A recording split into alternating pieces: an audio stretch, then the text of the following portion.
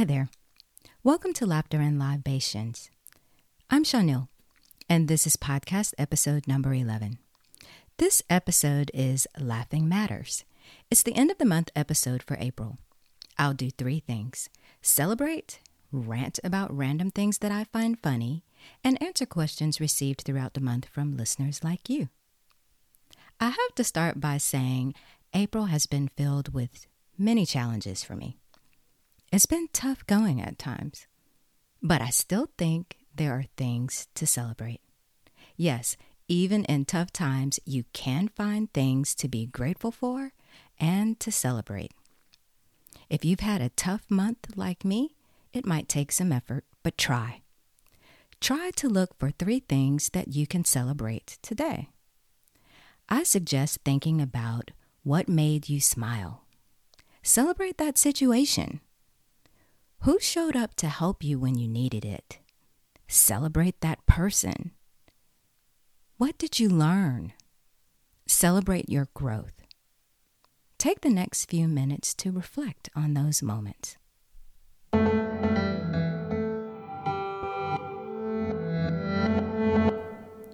I'm back, and I'm raising a glass of sparkling wine to you, to me, and our celebrations this month. So cheers.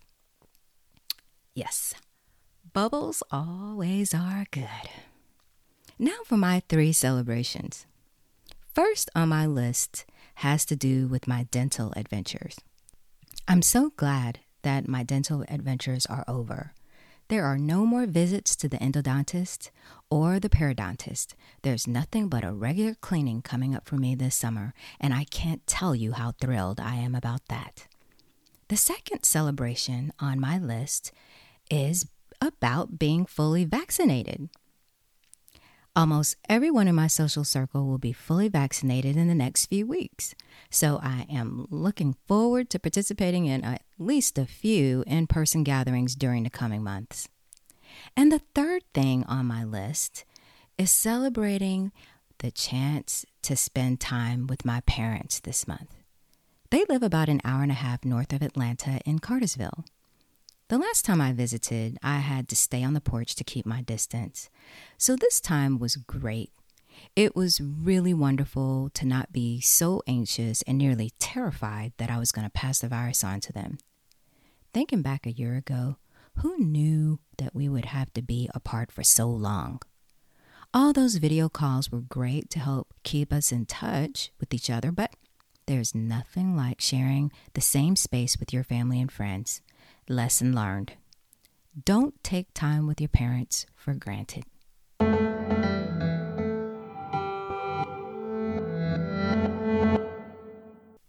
I have one rant this month, and it's about my workout situation. Normal for me was rising early to get a workout in before commuting to work, taking a break in the middle of the day to take a group exercise class, or leaving work and wrapping up the day with a workout at the gym. Exercise has been part of my wellness routine for almost all of my adult life.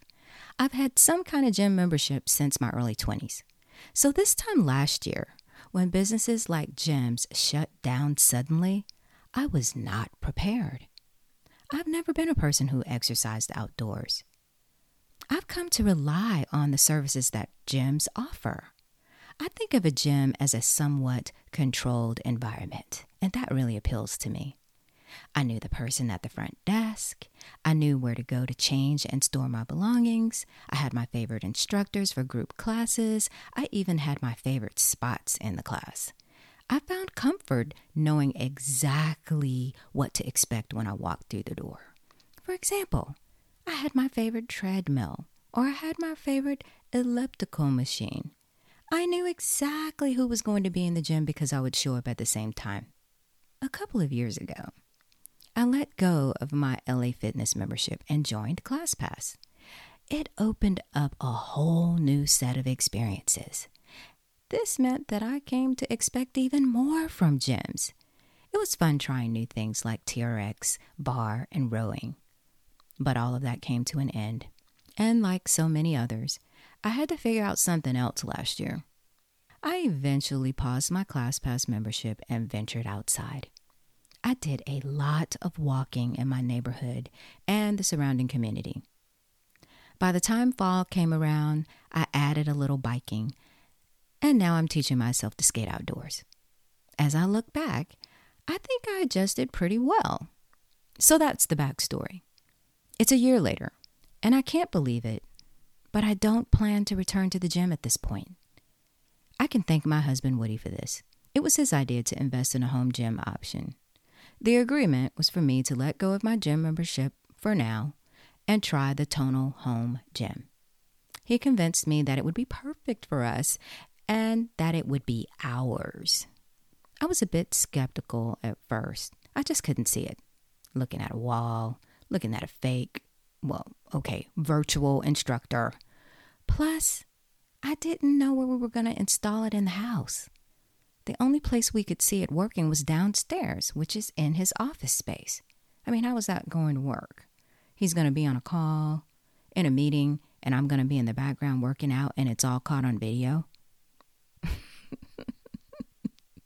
He assured me that it wouldn't be a big deal, and I believed him. It's been about a month. I do like it. I'm finishing up a 4-week strength building program, and I think I'm progressing nicely. My strength score has increased over 20 points. Of course, Woody thinks he's an athlete now. His shirts do seem a bit snug to me. He says he's not ordering smaller sizes, but I think he's trying to get that muscle shirt look, and I don't believe him. I believe those sizes are going down. But anyway, what I want to rant about is his behavior. What happened to it being our gym? Lately, he's been referring to it as his gym. He's been complaining about people using his gym. What people? It's me and sometimes the soon-to-be living somewhere else young adults in the house. But mostly it's me. But strangely, his comments are directed at me as if I'm some stranger on the street coming in using the gym. The other day, he had the nerve to complain to me that there were fingerprints on the screen. I'm thinking, it's a touch screen. What do you expect?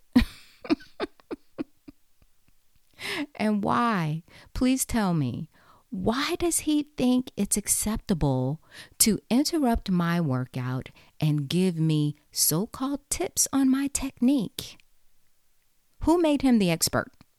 Now I try to schedule my workouts early in the morning before he even wakes up. It's the only way I can have peace while I exercise.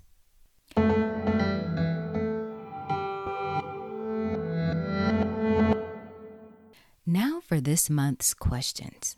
There are 2, so I'm going to jump right into them. The first one has to do with how I track the number of laughs every day.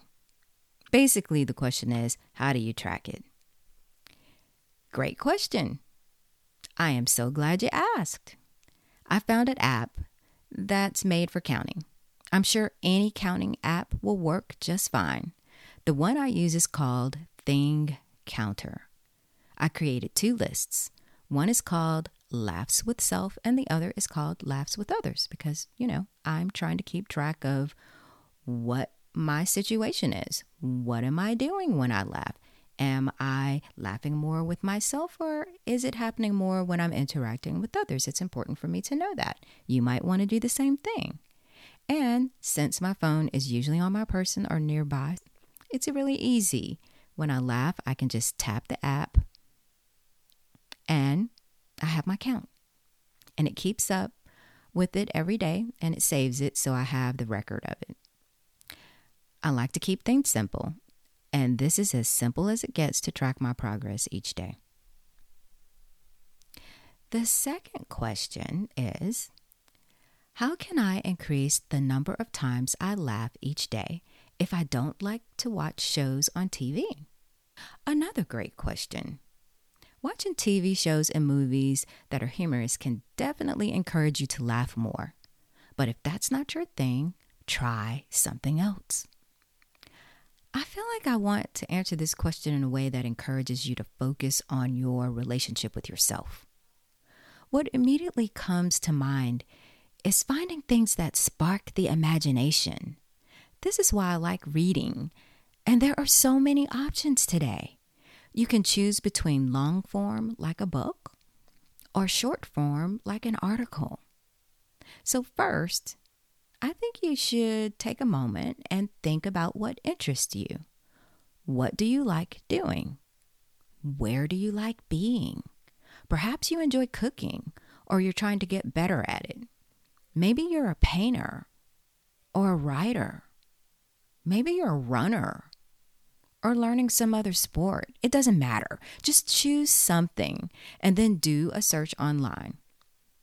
For example, if cooking is your interest, search funny books or articles about cooking. It works. I tried it. I tried it with cooking. I tried it with baking. I tried it with painting. I tried it with writing. And guess what? There were so many choices right there. Long form and short form. Quick little articles, even social media sites. You might find things on Instagram. You might find things on Twitter. You might find things on Pinterest. Just take your pick. This, of course, is not the only thing that you can do to increase the number of times you laugh each day, but it's a good place to start. So, go to your favorite place, pour a glass of your favorite wine or other libation, have a seat and read. Immerse yourself in the material. See where the story takes you. I'm sure you'll find a laugh or two, or maybe more. Thank you for listening in. What suggestions do you have for activities that make you laugh? I'd love to hear what you have to say. Connect with me on Twitter at Laughs and Libs or Instagram at Laughter and Libations. Subscribe to the podcast wherever you're listening today and share it with someone you think will enjoy it and find it helpful. You can also check out laughterandlibations.com for articles on related topics. Until the next time, find what makes you laugh, and joy will find you.